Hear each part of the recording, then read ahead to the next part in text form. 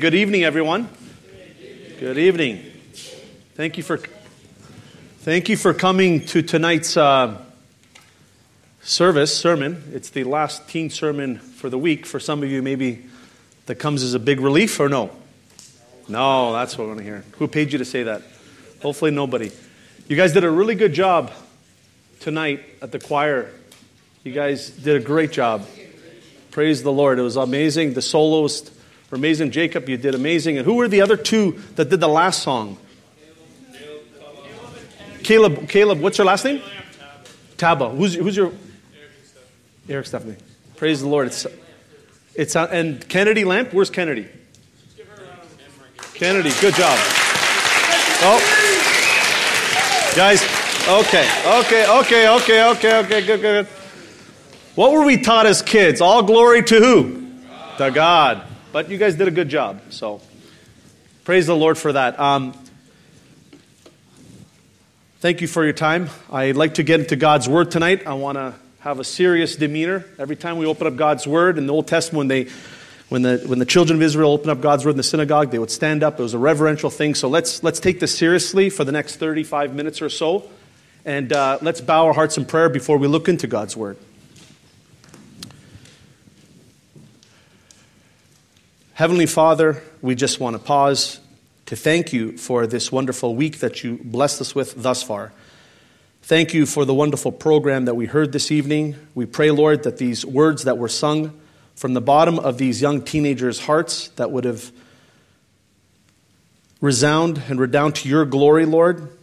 We pray, Father God, that they would not be just empty words that just sound nice to our ears, but more importantly, that the words that they sing, that those ink on the pages would penetrate deep in their hearts, Lord, and that they would really believe that which they have sung, Father God, and not just, again, sing it as a performance. Father, we just pray now as we look into your word that you inspire our hearts, inspire my heart, Lord, as we delve into Scripture. We pray, Lord, that you would lead this evening's discussion. We pray, Lord, that you would minister to the needs of every teenager here, Father. Lord, perhaps maybe some are sitting here that don't want to be here. Maybe for them it's just a checklist. For them it's just something that is routine, something that is mandatory, something that their parents told them they must attend, Father God. There may be some here that have a strong yearning and desire to follow you, to serve you better, Lord. We pray, Lord, that as we look into your word, that we would better understand what does it mean to follow you and commit our lives to you. Father God, many are struggling perhaps with different struggles and sins and temptations and addictions and depression and mental health, Lord. You know all the needs. Those that are silently suffering here in our midst, Lord, though they put a smiley face day in, day out, Father God, you see their heart as exposed and transparent before you. And so we pray, Lord, that your Holy Spirit would be in our midst, as you promise it will be, Father, because you're in the midst of us, because we are believers, those of us who profess Christ, and your Holy Spirit is indwelt in our hearts. So again, minister to our needs. We give you praise, honor, and thanks. Convict and convert sinners to saints, and do only that which you can do, Father God. In Christ's name we pray, amen.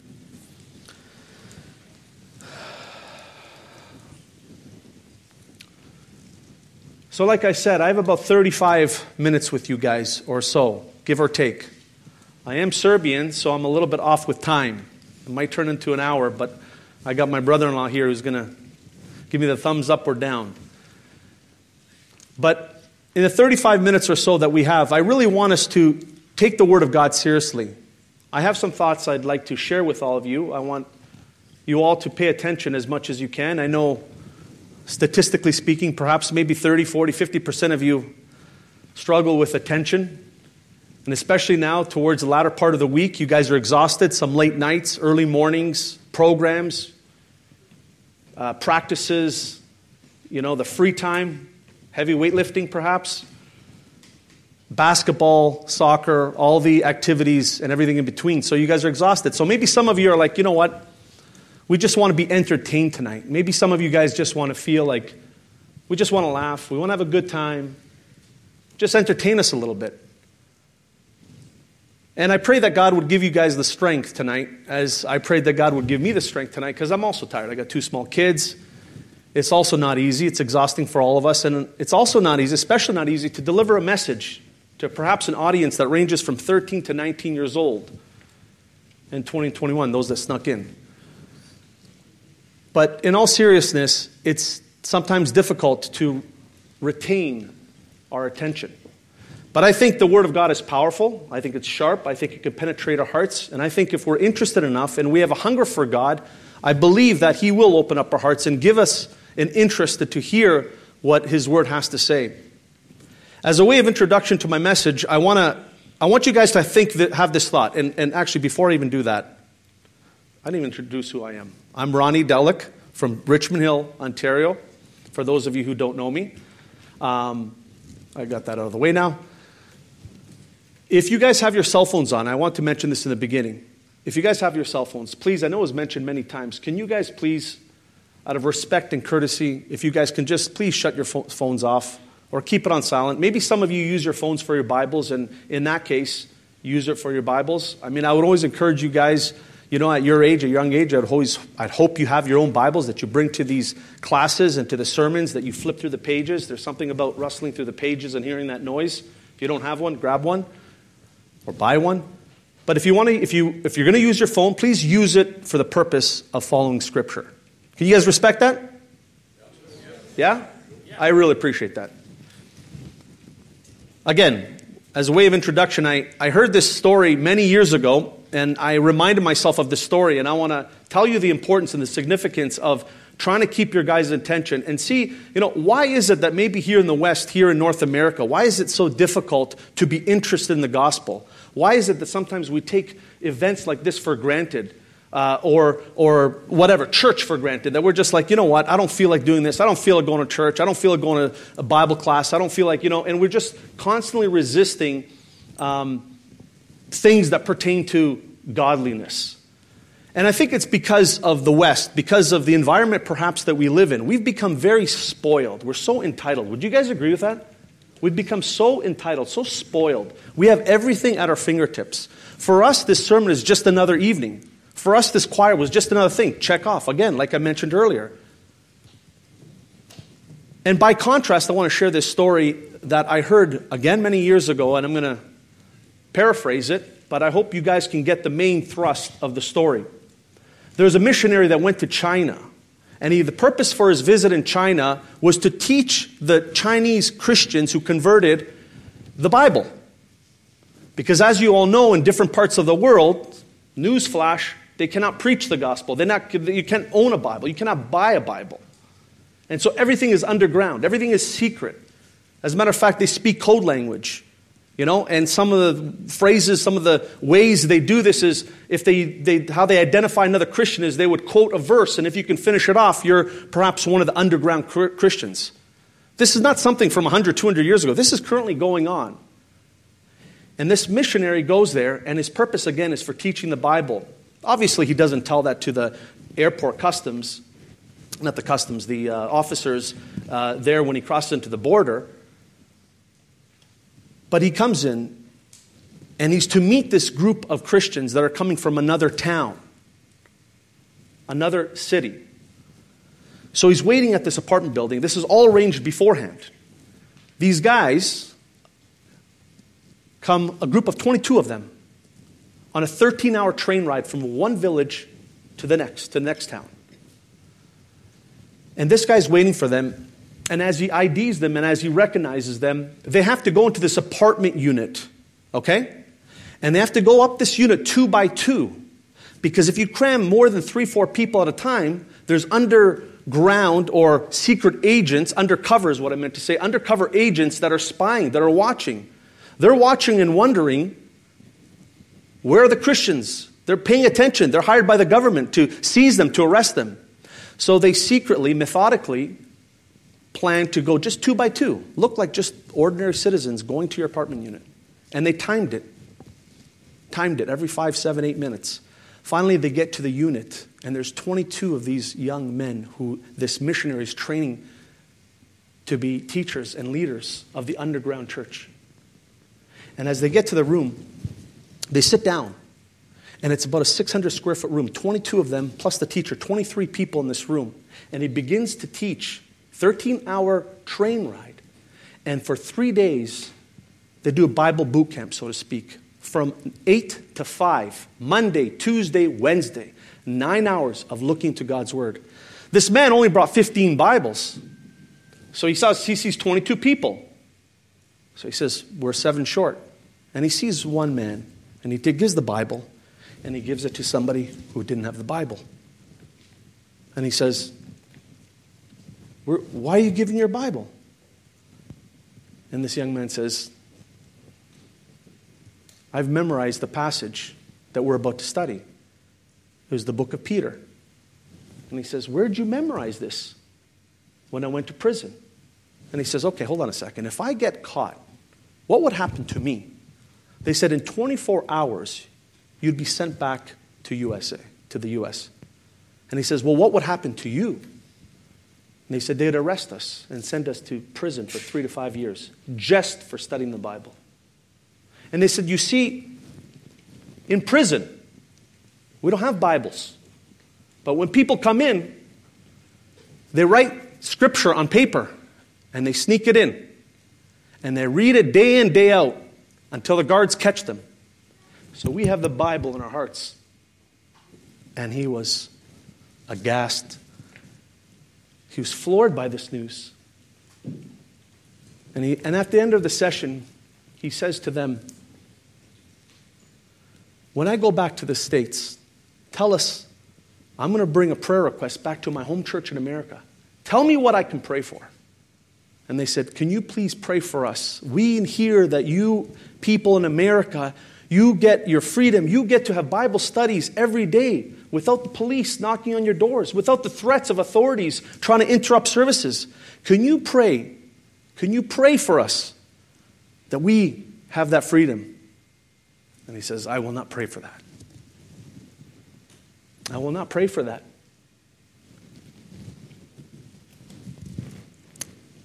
He says, see, this is why I will not pray for that request that you have. Because in America and in Canada, you guys came 13 hours to study the Bible for 3 days, 8 to 5. In America and Canada, if you travel 45 minutes in the comfort of your car, people won't go to services.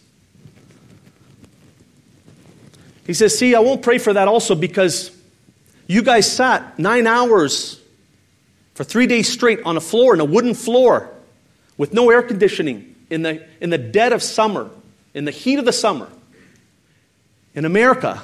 And you sat 9 hours a day. In America, if we don't have our padded chairs and our comfortable benches and air conditioning, and if a service goes over 35, 40 minutes, people leave. I will not pray for that prayer. I will not pray what you want me to pray for. Here, you memorize Scripture. You store the Word of God in your heart. You've kept it in your heart. In America, on average, there are 2 Bibles per household among the so-called Christian community.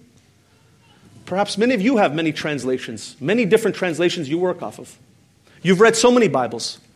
He says there in America, we have 2 per person. I will not pray that prayer. I will pray that we in America become like you. So I want to segue that into this message because if you really stop and think about it for a second, guys, isn't that true? Do we not take the Christianity and the gospel and the Bible for granted? We have it at our fingertips. The man said, I will not pray that prayer because we have 2 Bibles in our possession, yet nobody reads it. It collects dust. It's just there as a souvenir, just there as a gift. We don't realize how beautiful. I don't realize. Never mind. I'm 44 years old. I've been a Christian for 25 years. I too take it for granted. I too am guilty of this. I'm not going to pretend that I'm exempt from this. I too need to remind myself that I have the sacred Bible. I have the Word of God. I need to hide it in my heart. I need to treasure it. And you too, all of you, at a young age. So if I can ask you again for the next few moments that we can just really focus our attention to the words of Jesus, not my words. I'm just a messenger. Tim's just a messenger. Any brother that steps on the pulpit or teaches, to whatever capacity, we're just messengers. And we're just farmers sowing seeds. And our prayer is that that seed would land on the heart that God has prepared. And you'll know it lands when it bears that fruit. With that in mind, let's turn to Luke chapter 9 in your Bibles. I'd like to read 6 verses.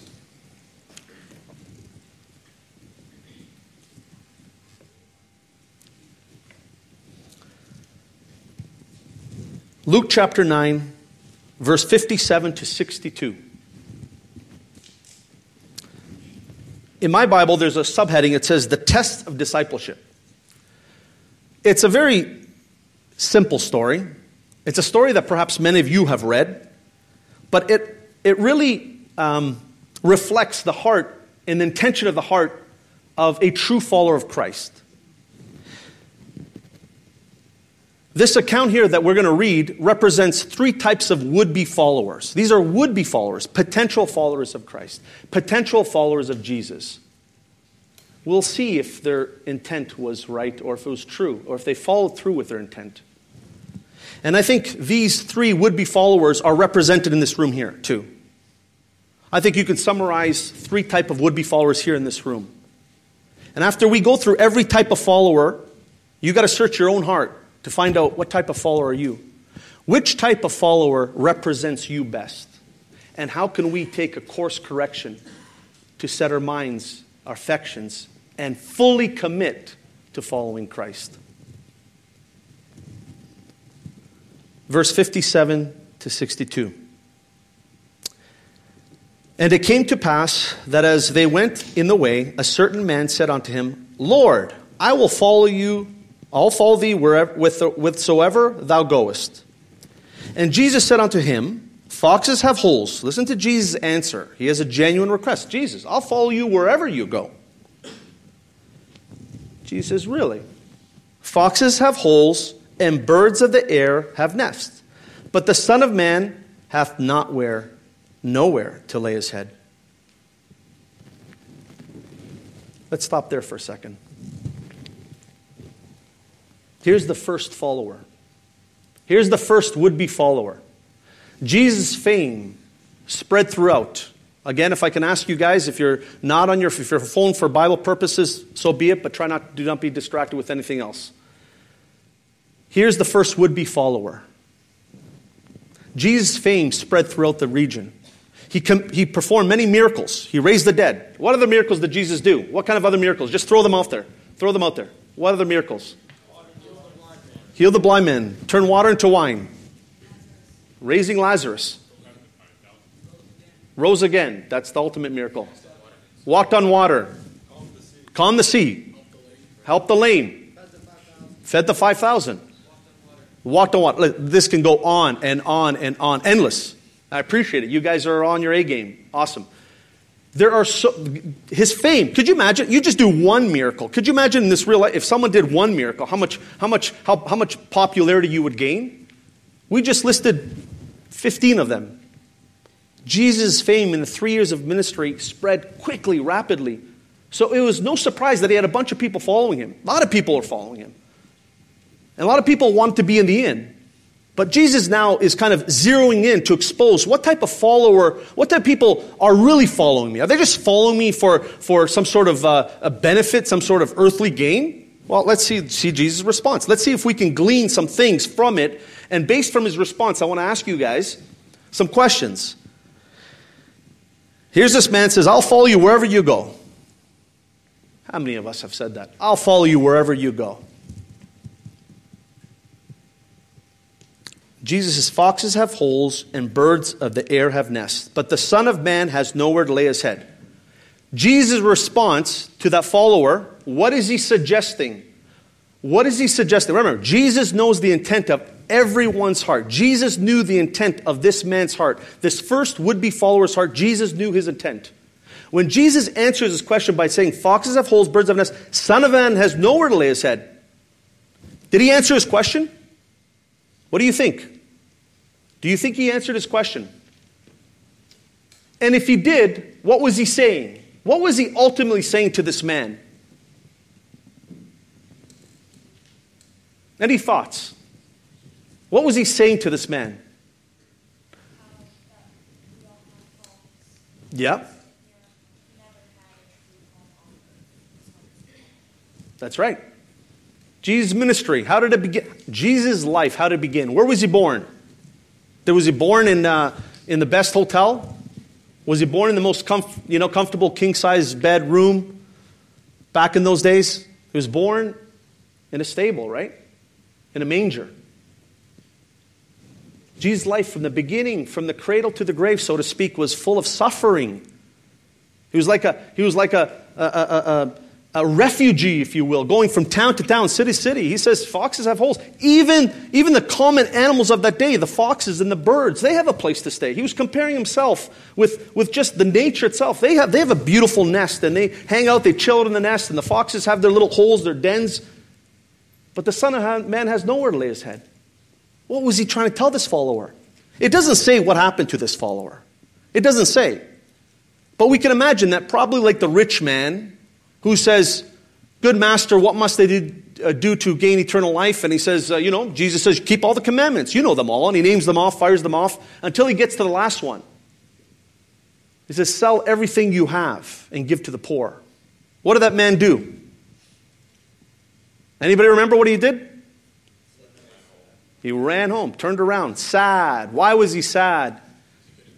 He couldn't give up his money. He loved his money more than wanting to be saved. He loved his money more than wanting to follow Jesus. He didn't want to risk that. He wanted to hide that in the bank. But everything else I got. I haven't committed adultery. I haven't done this. Just don't touch my money.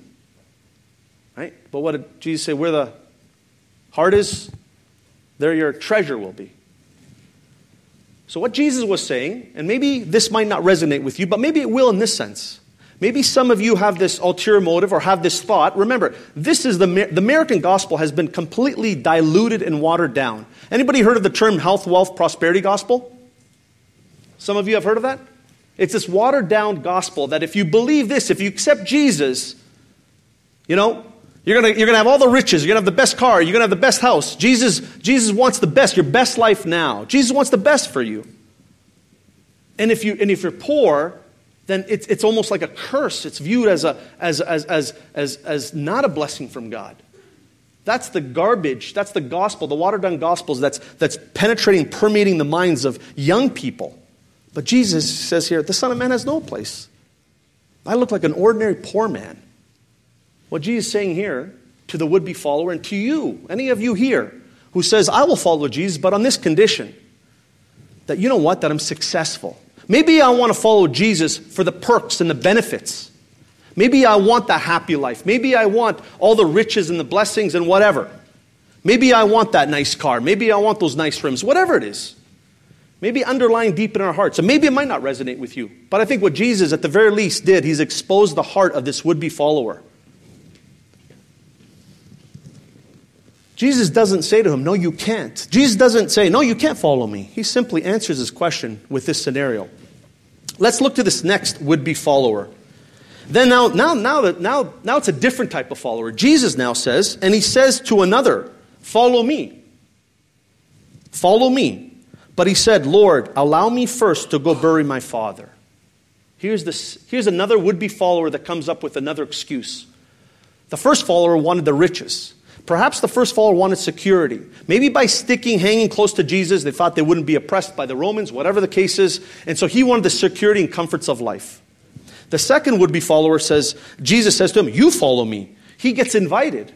What a beautiful honor. I mean, the master, the rabbi, inviting you to be his follower. I mean, remember what Jesus did to his disciples? Everyone that followed him, what'd they do when they were called? Matthew, Mark, Luke, or all the other disciples. What did they do when Jesus called them? The fishermen, Peter and John. What did they do in an instant?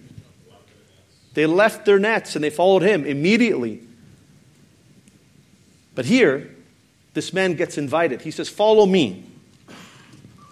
But this man says, let me first bury the dead. This is a little tricky one. This might be a little tricky one. I don't know if you've ever read this. Let me first bury my dead. I want to explain to you what that means in this context, because it's important. And then we will expand and expound of what that could mean to us. Let me first bury my father.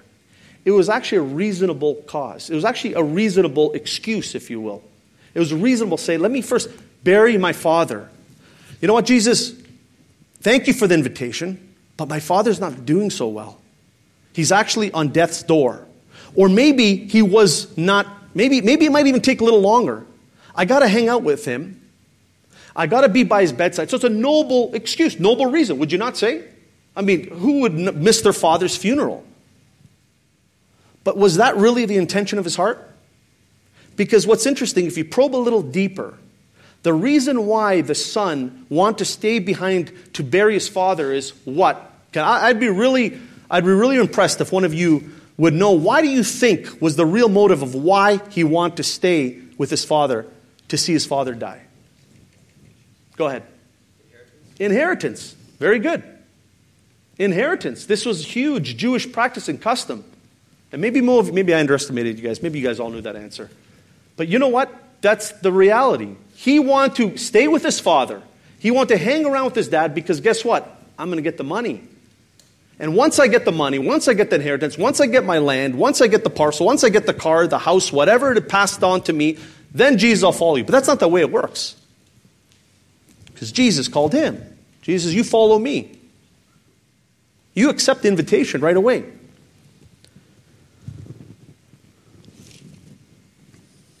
I want you to follow the line of thinking between this middle follower who Jesus invites and the third follower, the last follower, the would-be follower.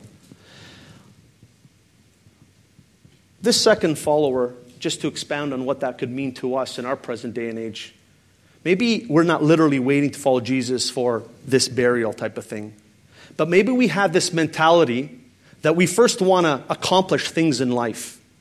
Maybe there's certain things in life that we need to do before we can follow Christ. Maybe we need to check some things off, accomplish some things, delay a little bit before we follow God. He was torn. This third person, Jesus said unto him, let the dead bury the dead, but go thou and preach the kingdom of God. There's a sense of urgency. When I call you, you don't hesitate. You go and preach the gospel. Go preach it immediately, without delay. Go preach the kingdom of God. And I'll tell you something. Again, you guys are young. We were all young before, and we were all felt like we're in the prime, the king of the world. We felt like, we're untouchable, invincible. But I'll tell you, to preach the gospel is the greatest thing that any one of you can do. To preach the gospel, the opportunity that I have, that we have, to preach and expound on God's word is the greatest privilege and honor one can experience. And it's the greatest privilege that any one of you who have converted and are following the Lord, committed your life to the Lord, you have the greatest opportunity to experience the greatest blessing, to be given that opportunity to convey, preach the good news to your friends, to your coworkers. I mean, what an honor that is. There's a quote that I remember hearing. If a commission from an earthly king, think about this for a second. If a commission from an earthly king would be considered an honor, if any one of you were invited by the prime minister, except for the one in Canada, if any one of you were invited by a prince or a king or a president, except for America, so forget that one, you get what I'm trying to say. If you were invited to speak, or somebody said, you know what, they invited you personally, somebody of royalty, somebody of such importance, and they said, you, and they named you. I don't know your names. And they called you and they said, I have this task for you. I want you to do something for me. And I singled you out. Would that be an honor? Of course it would be, especially it was for the good, for the benefit of the people. To finish off the second part of the quote, if a earthly king is considered honored, why would a calling for an eternal king be considered a sacrifice? Why would that be considered a sacrifice? Sometimes, and that's the way we view it, when Jesus calls to do it, it's a sacrifice, it's a hindrance. I don't want to do that. I do it out of obligation. I don't want to talk to my friends about God. I don't want to talk to them about Jesus. It's a sacrifice. You know what? It's because of our mentality. It's our perspective. Because we have other things filling our minds. We have other interests. We don't have time for that. That's because, again, we're lulled to sleep in our environment. Things change very quickly. You know how you all experienced the pandemic. When the pandemic happened, many of you probably thought, what's going on? Is the end time stuff? I'm sure all of you were probably stopped in your tracks and thought, okay, what do I got to do? God's trying to get my attention. Many of you probably started reading Bibles, started praying, started drawing close to God. Yes or no? For sure. Some of you felt this. But then all of a sudden the restrictions are lifted. All of a sudden things go back honky-dory, back to normal. And guess what? We go back to the normal process of life. We go back to the normal routine, the normal mundane, until God brings something else in our lives.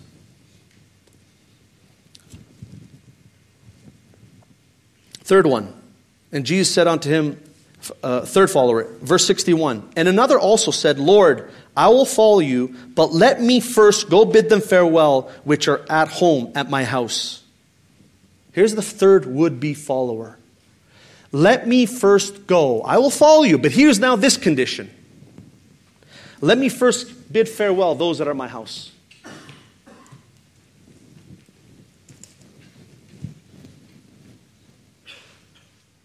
Who are we so close to in this life, in this world, that we're willing to keep and hold on to more than following Christ? What does that mean to us today? To all of us here? Lord, I'll follow you. But first, you know what?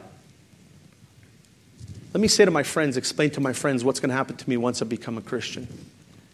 Lord, let me follow you, but first let me grab, let me graduate, let me get a degree. Lord, I'll follow you, but let me first get married. Lord, I'll follow you, but let me turn 17. I have a question to ask you guys. I want to raise your hands and be honest. How many of you here have a desire one day to become a Christian? How many of you have a desire? A genuine desire. Those of you who haven't surrendered your life to the Lord. That's a great big number of you. You see, you have a desire one day to give Christ, but not now. You know why? Because of these three hindrances. You also have excuse. You also have a reason. You also have ties and connections to people, to work, to whatever school, whatever it is, what other earthly ambitions you have. You're no different than these would-be followers. None of you. Those of you who have a desire one day. That's not how it works. You don't plan out your, in this world and in this life, you have a 5-year plan. I want to do this, this, this, this, this. Okay, you fulfill that 5-year plan. That's the way the world system works, right? They don't factor in the variables. They don't factor in for things that can seriously interrupt that plan. But with God, that's not the way it works. You don't have a 5-year plan with God. You don't say, you know what, I want to first do this, and then I want to do this, and whatever. You guys fill in the blanks. Then I want to do this. And then when I accomplish this, then I want to follow Jesus. That's not the way it works. There's so many things that can happen in between there. You know whose tactic that is to do? To follow that sort of model, that sort of method? Whose tactic is it? The devil, Satan's tactic. He wants the delay. He wants the delay. Jesus says in verse 62, and Jesus said unto him, no man having put his hand to the plow and looking back is fit for the kingdom of heaven. No man putting his hand on the plow and looks back is fit for the kingdom of heaven. How many of you have cut your grass, or if you do cut the grass? Okay, a lot of you guys cut the grass. How does it look when you're cutting the grass and you're looking backwards? Do you ever cut the grass looking backwards? No, eh? Why not? You can't see. You'll mess up. So what is Jesus saying? No man putting forth his hand on the plow and looks back is fit for the kingdom of heaven. Can you guys think of somebody who looked back when they were trying to leave? God said, warn the people, leave this town, leave the city, it's going to be destroyed, leave. And for a second what'd they do? They looked back. Who was it? Lot's wife. What happened to her? She didn't fare so well, did she? Pillar of salt. Very good. You can't have a divided heart, Jesus is saying. You can't have one foot in the door and one foot out. You can't play church on Sunday. You can fool the people.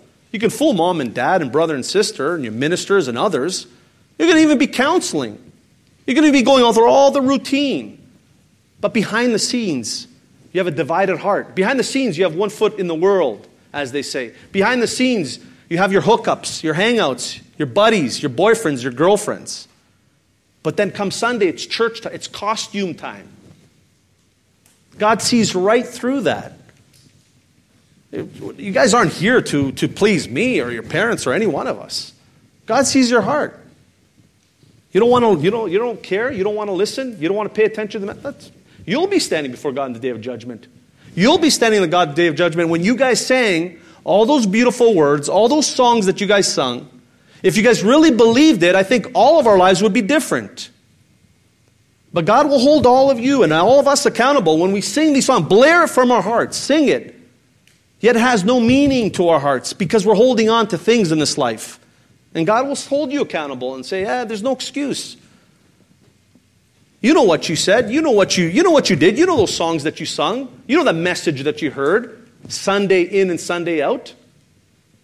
I mean, do you know how piercing and convicting that is going to be in your heart on that day?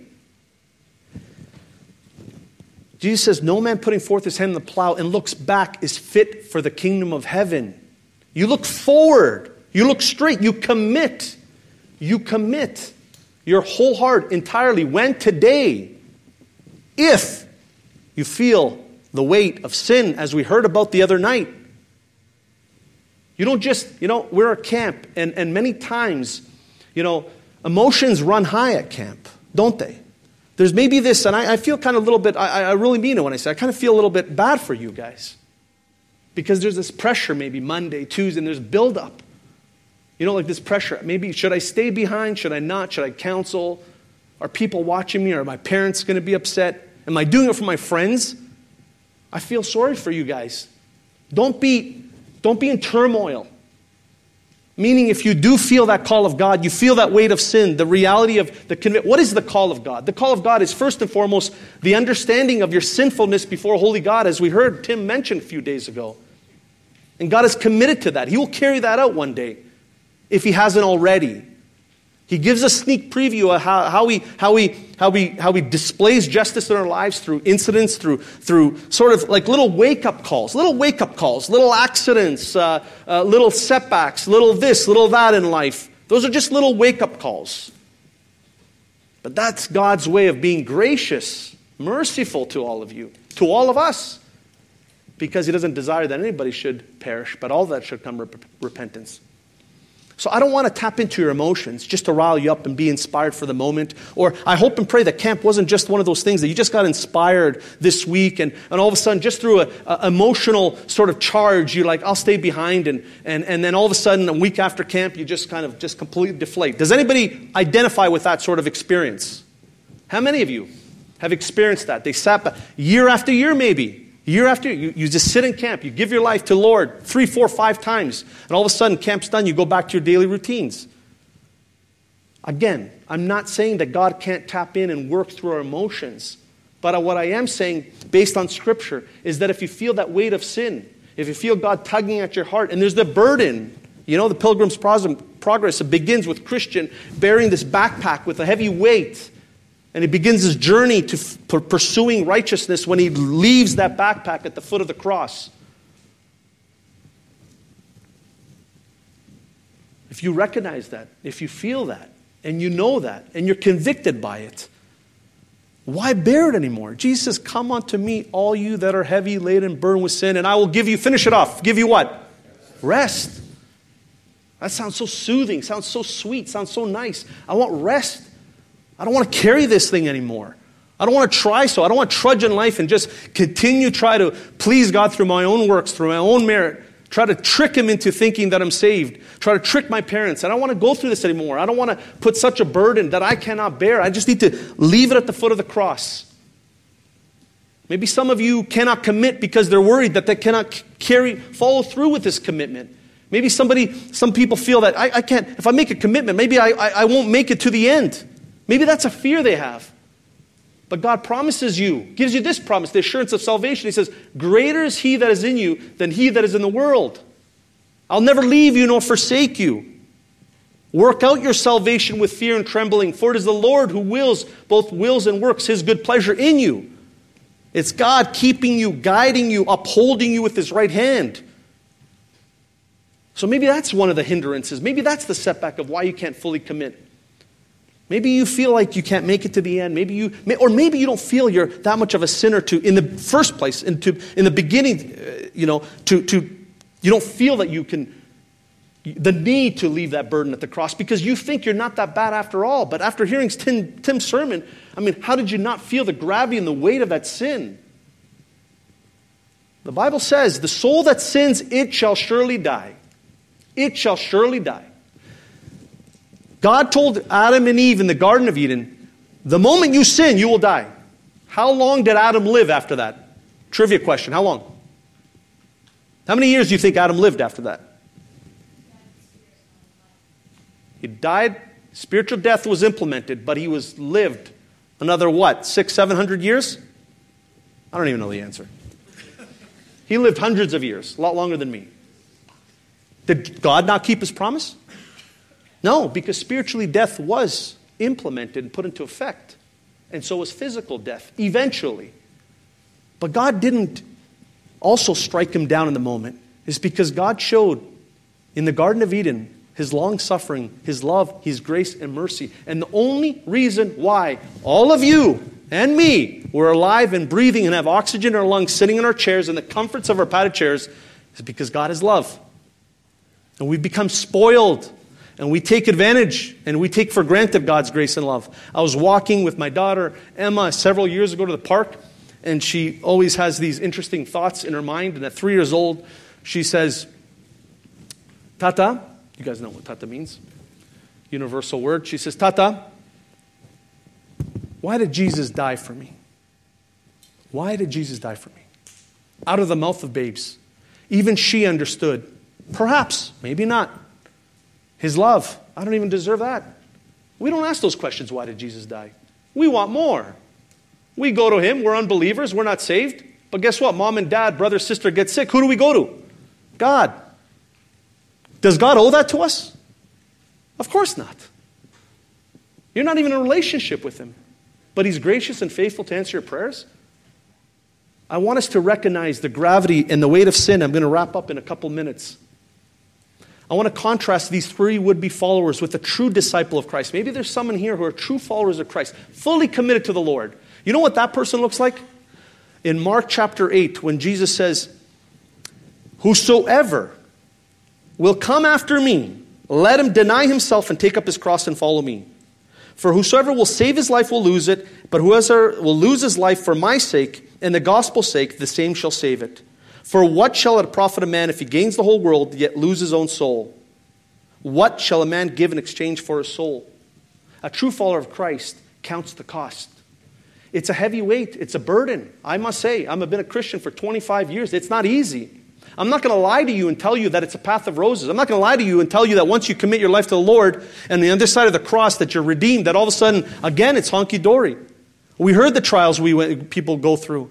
We heard Brother Sasha Nechiko's testimony yesterday when he was on death's door and God saved him in the last hour. We know there are trials in this life. We know there's difficulties, there's sicknesses, and there's struggles. But again, we go back to the promises of his word that pertains to us. And we need to believe that and trust that. You must die daily. You must take up your cross and follow him. What does the cross entail? Suffering. We must suffer a little bit as Christians. Those of you who are committed here, those of you who are Christians, my encouragement to you is that you would suffer a little bit, that I would suffer, that I would die daily, that I would suffer and feel that agonizing pain of resisting temptation, of fleeing from temptation. And that's a suffering because the flesh wants it so badly. But because I'm a Christian, because I'm saved, because eternity is worth way more than a temporal pleasure, I'll suffer a little bit. I'll suffer a little bit. Because I want to be faithful to God and hear those words, well done, good and faithful servant.